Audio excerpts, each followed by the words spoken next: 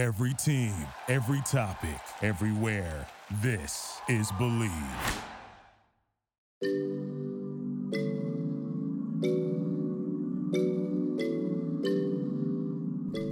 What's up, everybody, and welcome to another episode of the Believe in Rugby podcast on the Believe Podcast Network, which is the #1 podcast network for professionals. Do you believe? This podcast is available on all of your favorite directories, including iTunes, Spotify, Google Play, Stitcher, Luminary, and TuneIn. You can also find us at Believe in Rugby on Instagram, at Believe Podcast on Instagram and Twitter, and at Believe.com. This week, we're going to shake things up a little bit on this podcast as I bring on a nutritionist and Dr. Vincent Esposito. Now, Vincent graduated summa cum laude from the University of Bridgeport College of Chiropractic, where he also received a master's degree in human nutrition. He is a board-certified chiropractor in the state of New York and has a particular interest in functional medicine and health coaching. He combines his passion for cooking with his expertise in functional medicine principles to create realistic, sustainable practices to prevent and treat chronic diseases. In addition to working with people in a one-on-one setting, he is a co-founder of Evoke Health and co-host of the Art of Eating podcast. He also shares the latest information on whole foods, plant-based nutrition, wellness, and sustainable health on his YouTube channel. So sit back, relax, and enjoy this episode with Dr. Vincent Esposito.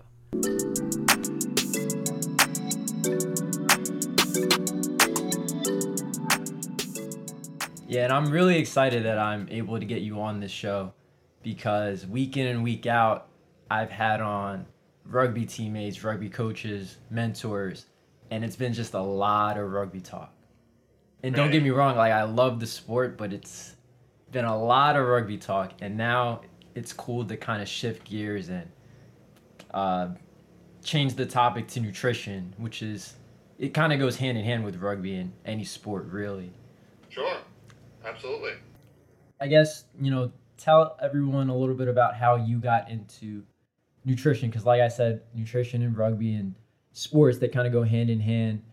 And so how did you get introduced to the healthcare industry, and how did you get into nutrition? Right. Well, it's kind of interesting. So I think like most people who end up going this route, it's kind of by accident. So I went actually upstate to school. I went to Union College. I went there to play baseball, actually.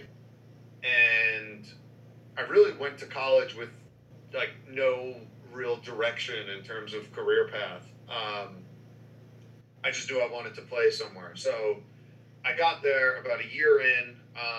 I had a work-study job, and I asked to have my job transferred from where I was at to actually working for the strength and conditioning coach that worked with like all the teams on campus. So I never actually had any specific, I would guess, strength and conditioning coach like licensure or training per se, but I worked with him for the last 3 years of college. I helped run other teams on campus like through workouts and stuff like that, and through that I really got into rehab, like working with some of the athletes who were coming off injury and trying to get back into playing. And I kind of got to a point close to my senior year on going down the route of either going to potentially physical therapy school or chiropractic school, with the intent strictly to go into rehab, sports medicine. Like that's really what I wanted to do. At the same time, now I grew up, both my parents from Brooklyn, New York. I grew up in New York City. Both of them Italian American. So one thing that was a big part of my life growing up was very stereotypical, like dinner at 6:30 every day. There was one rule after school. Well, after doing your homework, the only other rule I had was coming home and being there for dinner every night. And I never really cooked before, but I would watch my mom a lot if I was home or whatever. So I was really into like the preparation, I guess, process, although I never kind of put it into action. I fast forward back to college, and I noticed probably through my freshman year, like through the early part of my sophomore year, um, over that, I'd say like 18 months or so, I put on like 20, 25 pounds, which to be honest, like at first glance, like I just figured most of it was muscle mass for the most part. Like Right. I was active, but I was doing more specific strength training. I really didn't attribute much else to it, but I did started noticing like kind of funky things I never did before. Um, like a lot more vague things like brain fog, lethargy. Like I noticed I never had coffee before I went to or when I woke up in the morning before I went to college. Mm-hmm. I also started like dealing with like diarrhea specifically more often, more frequently. Mm-hmm. Just things I never had to deal with. I had developed seasonal allergies when I went to college. I thought it was just being outside of the city, but never had them probably before I'd say my sophomore year, of college. And I didn't really think anything of it kind of through my college career. Now, once I graduated, I decided to end up going to chiropractic school, University of Bridgeport over in Connecticut. Mm-hmm. And that was really where I lived by myself for the first time. I was in like a studio apartment, just by myself, kind of minding my own business. And what I noticed was over the first, year and a half or so of chiropractic school was a lot of those health concerns that I developed in college, the weight gain, it was all still there. Now, over that first 18 months or so, because I was living by myself, like I'm on a budget, I'm living in an apartment, or a very tiny studio apartment. Right. I needed to be as cost efficient as possible. And for me, that was, well, making my own food.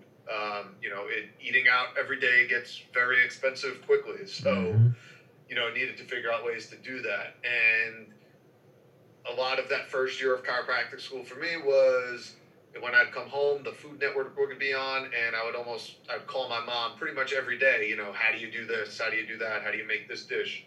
And I'm talking the basics down from, learning to boil a pot of water and literally turning on the oven, like really bare bones stuff. Right. And over those first 18 months, I got down like a lot of the dishes I had growing up. Again, Italian American, so playing the hits, the chicken parm and the pastas and all that.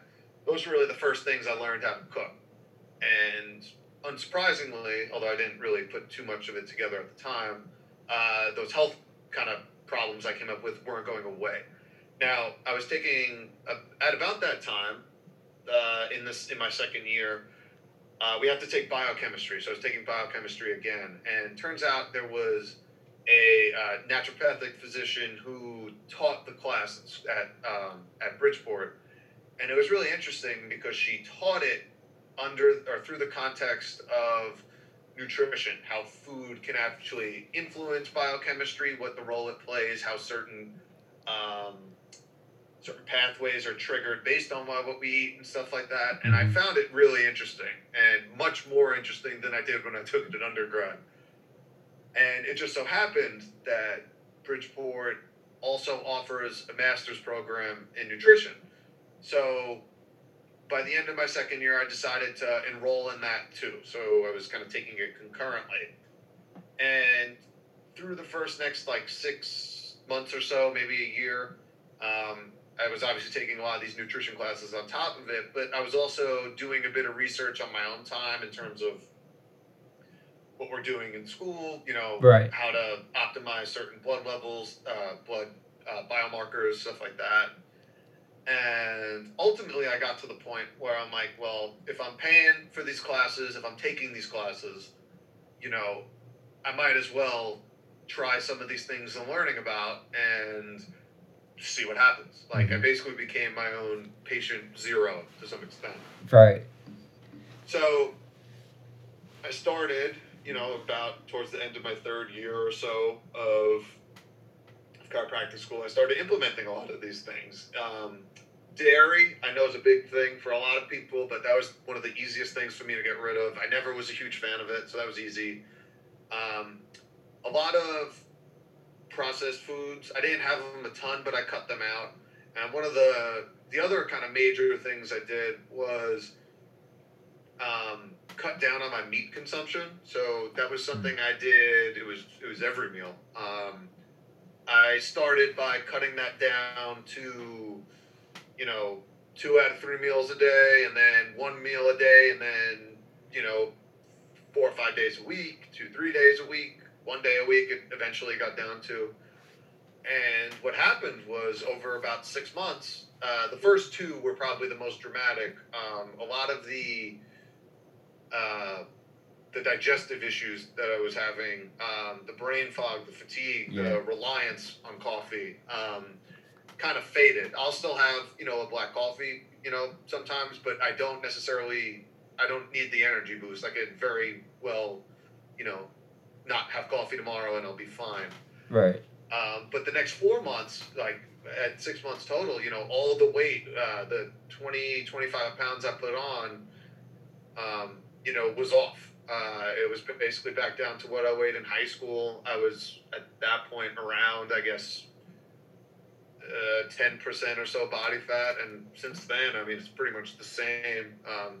I could tweak kind of small things at this point, but I mean, I know what I would have to do. Right. Anyway, so all that stuff kind of went away. The seasonal allergies didn't come back the next year, and with about 6 months left in my chiropractic education, I was like, holy crap, something like as simple as this can make such a huge difference. And bear in mind, I understand sample size is small, but I'm someone who is very regimented on a schedule. So I would like to say, or at least I think, to the best of my ability, all the other kind of factors that could play a role were really controlled for. I was just as active as I ever was. I was, going to the gym, doing at least 5 workouts, a week, all different types of things, anything from strength training, endurance training, yoga, Pilates, a lot of different things. Yeah. But that never changed in terms of the amount of times I was going. My sleep habits never really changed. My stress levels were more or less the same. So really, without changing anything else outside of what I was eating, I saw such a dramatic difference, and I was just like, holy crap, this is something here. Yeah. Like what? That's awesome.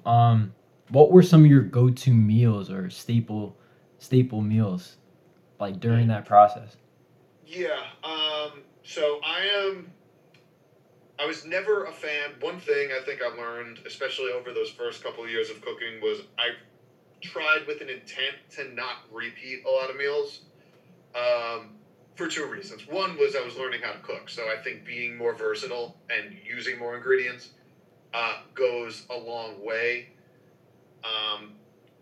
The second thing, and this has been backed up now by a lot more of the research that I've done, is variety is really going to be a huge key.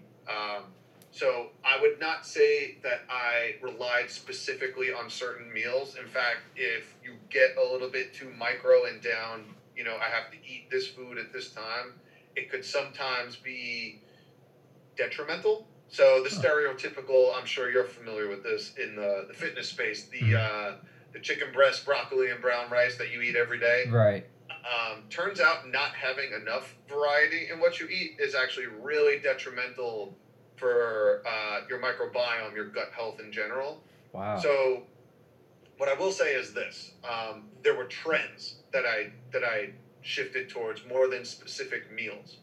So instead of relying on, animal proteins for most of my meals, it became a lot more of a reliance on things like legumes of all types. So we're talking about lentils, chickpeas, cannellini beans, black beans, all down the list. Lentils, chickpeas, cannellini beans, black beans, all down the list.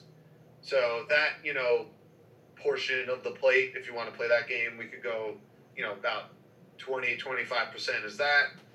Another 25%-ish or so is going to be, like your starchier vegetables of some sort. We're talking potatoes, sweet potatoes, quinoa, brown rice, etc., etc. The other 50-ish% is going to be kind of any types of fruits and vegetables that you want, more or less. Anything. The more color, the better. So I wouldn't necessarily go to specific meals. Now, with patients I work with and clients I work with, if they ask for specific things, I'll give them. Mm-hmm. But getting too reductionistic, I think or reductionist in this is not the right approach. In fact, I'd argue that being as expansive as possible within that framework not only will keep you from boredom, but is also helpful in terms of optimizing your health. So I know that that might not answer your question directly, but that is, I think, the mindset to really use when you're talking about going about something like that. Got it. That's very interesting because, like, I'm curious as to what you do or what you did for breakfast, because I've always thought that like oatmeal for breakfast is like the best thing, and if you eat that every day, that's like you're doing the right thing. But I guess, don't get me wrong. Like, right. if you want oatmeal every day, that's great. That's a great place to start. Mm-hmm.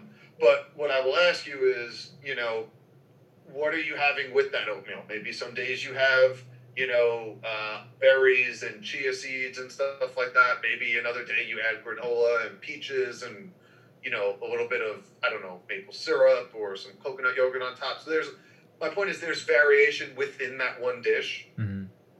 that is really like you're talking about almost infinite the amount of possibilities you can go with in terms of different fruits or different nuts and seeds or other things, maple syrup, vanilla extract. Like, you can make a savory oatmeal with other things like that. I used to make oatmeal for example, one of the things I did make, so I'll give you one.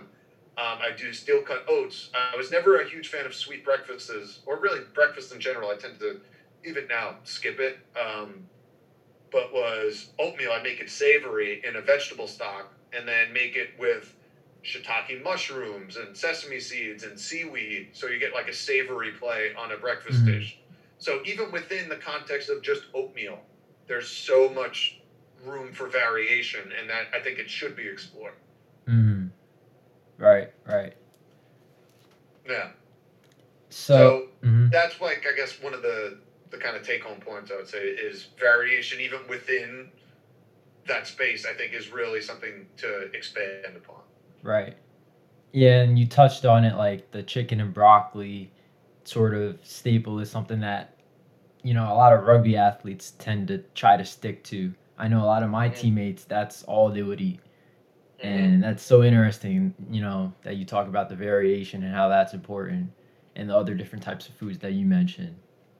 Well, yeah, I mean, this is a huge thing now. I think one of the major, I don't want to say discoveries because it's been out longer, but growing areas of research, particularly in the last decade or so, is in gut health specifically and the microbiome. So there's, so I'll try to break this down as simply as possible here. So actually, if you were to count up every single cell that is in, you and I, human bodies, we're actually outnumbered about 9 or 10 to 1 from bacteria.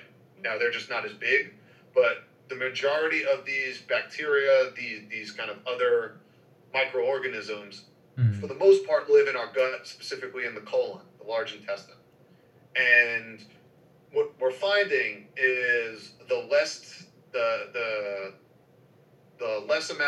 diversity, if there's less species, or if certain bacteria species are able to dominate in ways that they probably shouldn't, if it was more diverse, if there were more, kind of players. The way I explain it is, if you go back to like 6th, 7th, 8th grade science class, you learn about the different biomes, like the desert, the tundra, the rainforest, the temperate ones. Certain things thrive in certain environments. And ultimately, what seems to be best for our health, if you want like kind of the shorthand version, is diversity. And the diversity of this microbiome is dictated by what we eat. And if you're eating the same thing every day, chances are that is going to limit diversity to a pretty significant degree. Now, just being a male, chances are you're not as likely to give up certain medical data points, let's say. But my bet is if you were to poll those people who are eating that chicken and broccoli and brown rice at every meal every day, my guess is a good amount of them would probably have some sort of digestive complaints if you really nail them down to it.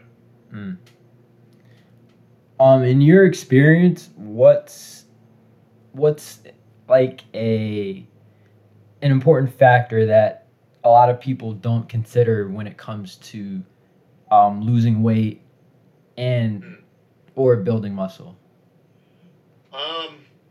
Well, I don't think it's something that people don't consider, but I do think it's something that, for whatever reason, I don't know if this is more has to do with marketing or just how, certain kind of things come to be. But I think people seriously underestimate the role of what you eat playing a role in the ability to build muscle and the ability to lose weight. I think most people, and I was guilty of this too for the majority of my life, I thought, exercise would be the, just being physically active would be the number one,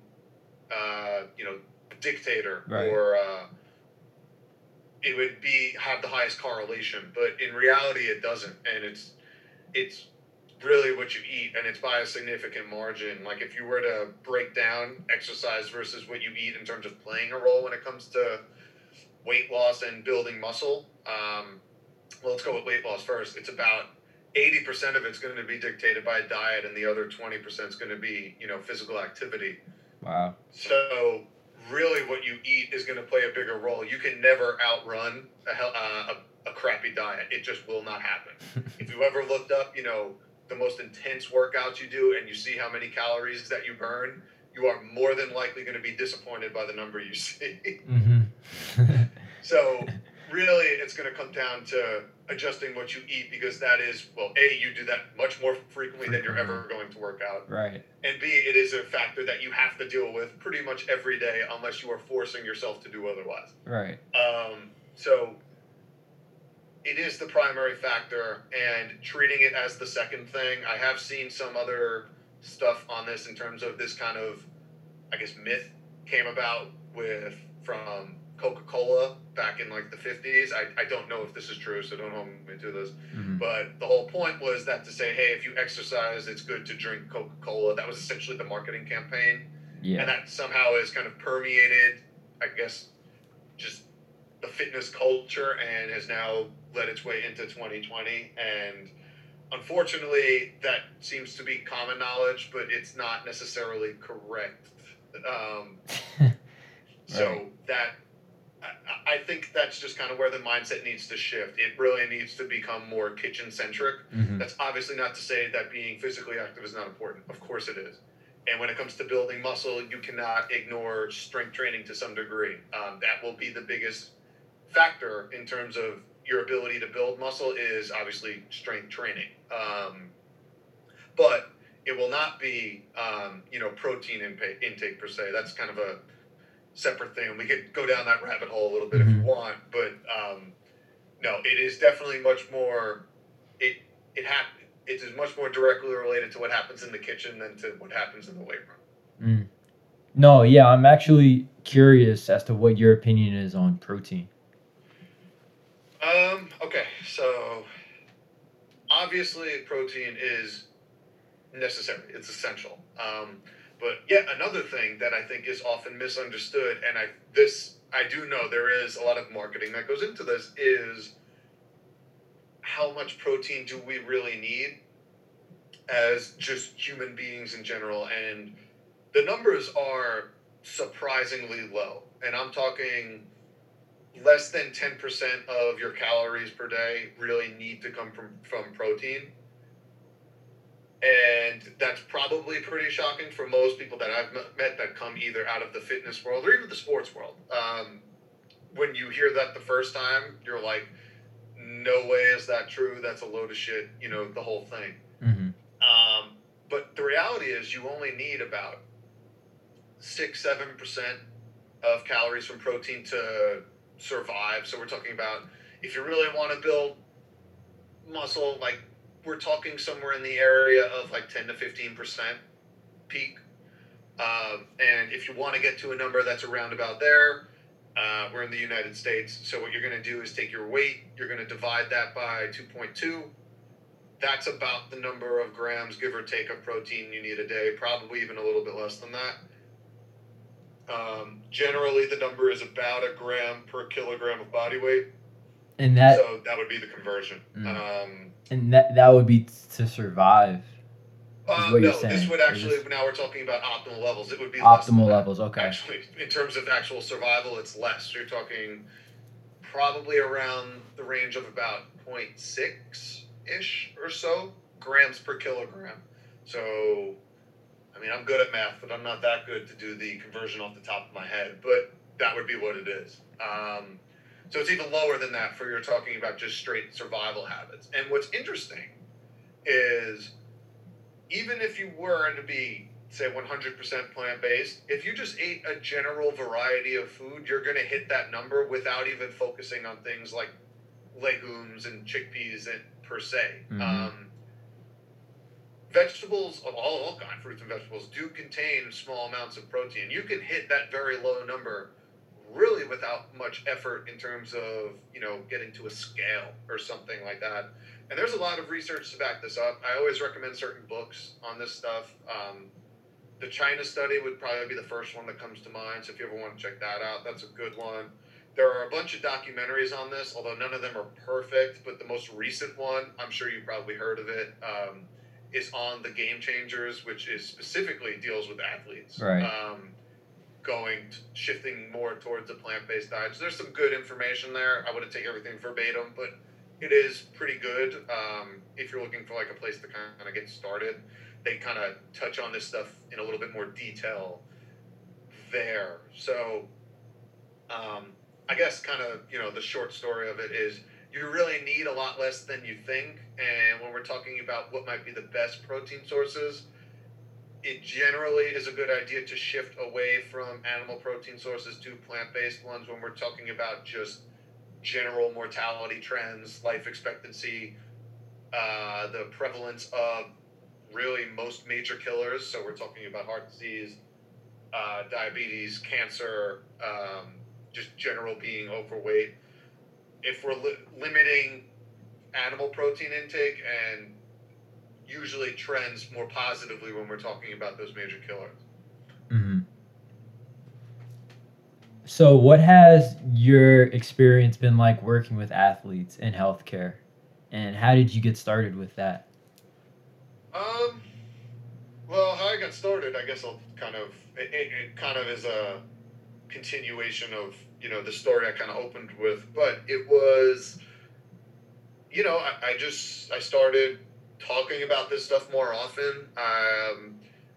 My dad actually has an office as a chiropractor in Brooklyn, so I started working out of there. I really just started talking to some of his patients who were looking to lose weight and stuff like that.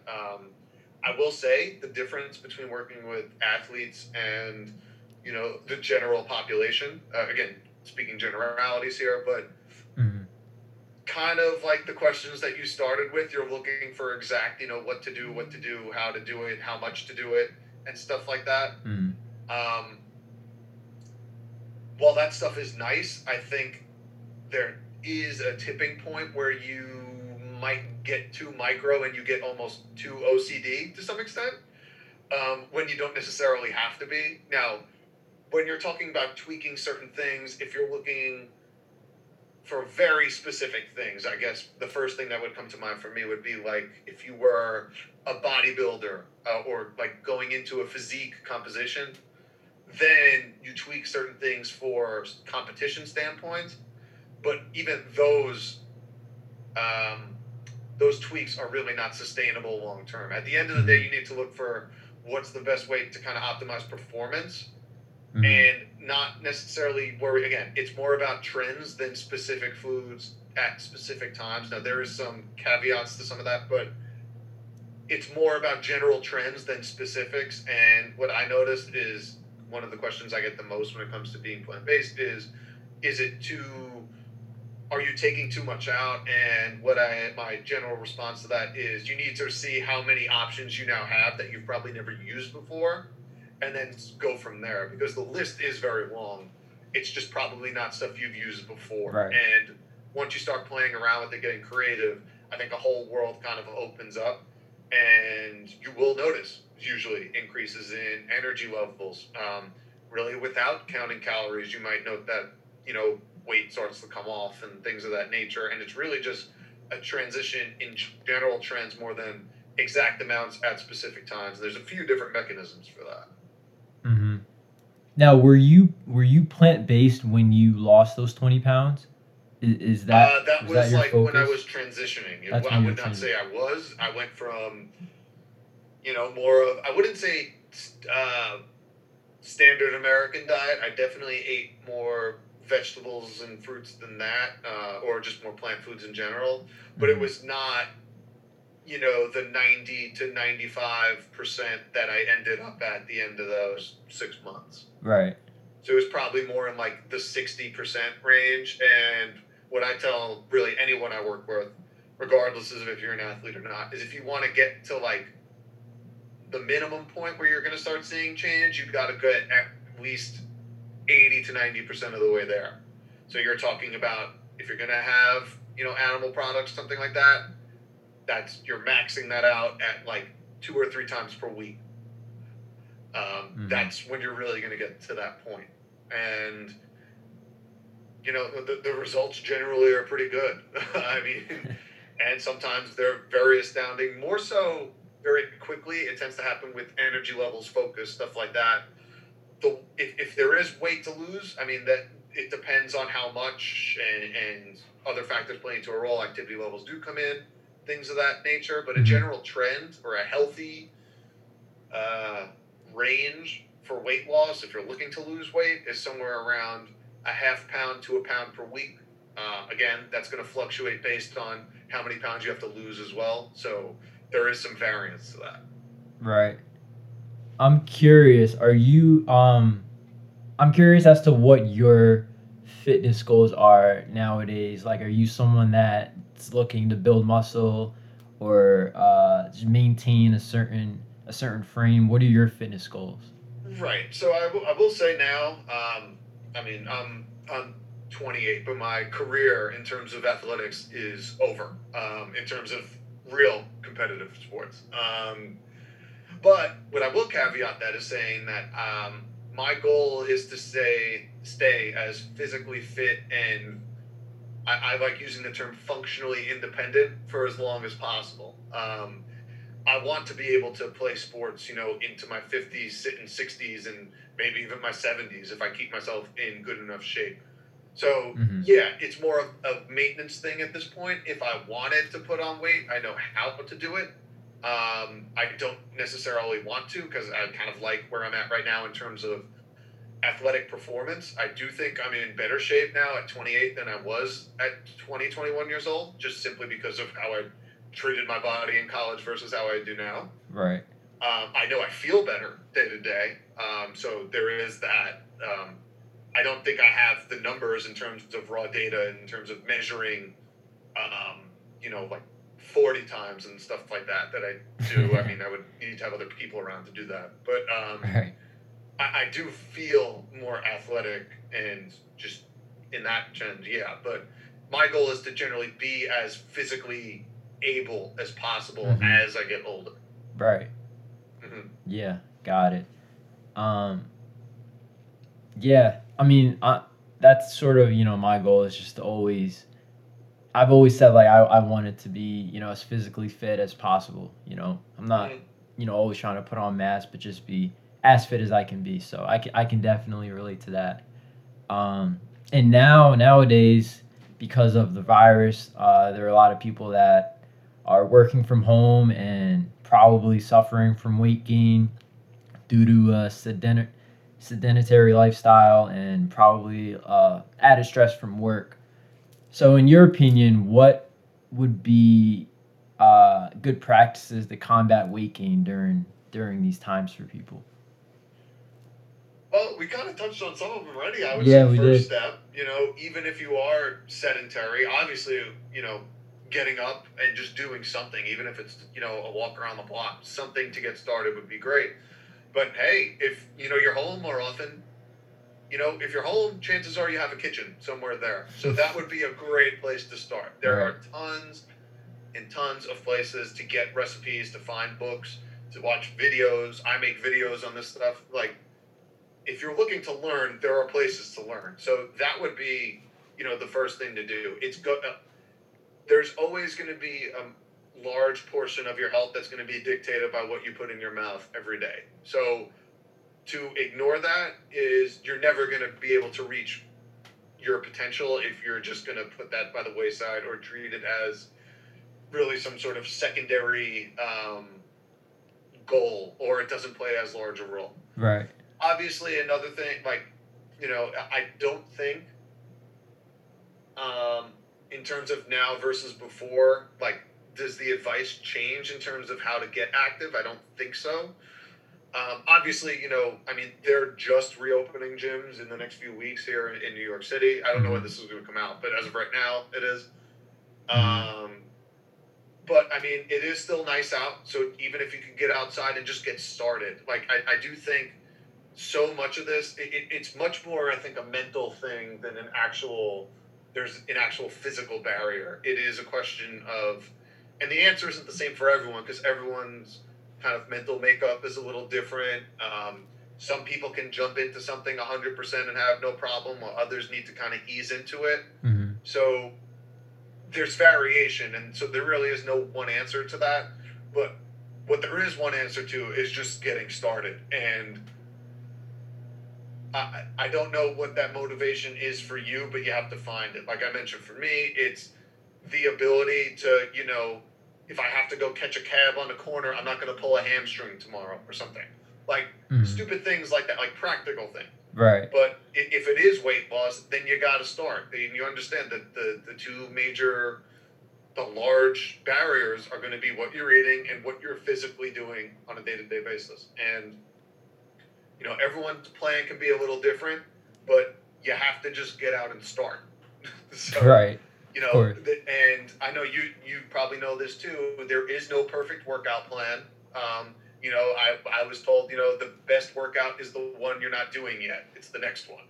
So, you need to vary what you do and stuff like that. But all that doesn't matter if you're not doing anything. So you have to get started. Of course. So that would be it. It's just a question of what is that motivation? What is that tipping point for you? And then where and how do you find time in your day to make it consistent? At least you're talking, even the American Heart Association, you're talking about 30 minutes a day. Can you make 30 minutes a day of any activity viable, and then you can increase intensity and duration kind of accordingly once you can fit that into your schedule. So it has to become a priority, and that would really be it. Mm-hmm. Yeah, 100%. Well, I'll let you go, Vincent. Again, thank you for doing this. Thank you for your time. And I think this was great. No problem. And I appreciate it. Thank you for, letting me come on. I appreciate it. Yeah. This was awesome. I enjoyed talking with you, and hopefully we stay in touch.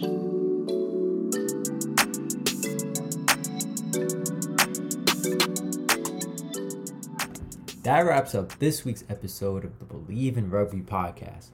If you are enjoying this podcast so far, you can help out by subscribing and rating 5 stars if you believe that it deserves it. Also, make sure to check out Dr. Vincent Esposito's podcast. It's called The Art of Eating. It's a very informative nutrition podcast backed up by research and personal experience. So check him out on that. Lastly, if anyone would like to advertise on this show, please contact me at cmarshall1225@yahoo.com. That's cmarshall1225@yahoo.com. Once again, thanks for sticking with me on the Believe in Rugby Talk podcast.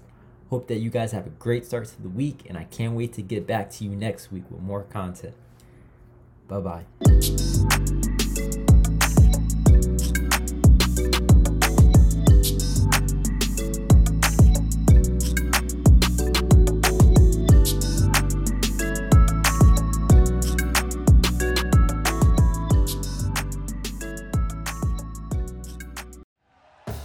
Thank you for listening to Believe. You can show support to your host by subscribing to the show and giving us a 5-star rating on your preferred platform. Check us out at Believe.com and search for BLEAV on YouTube.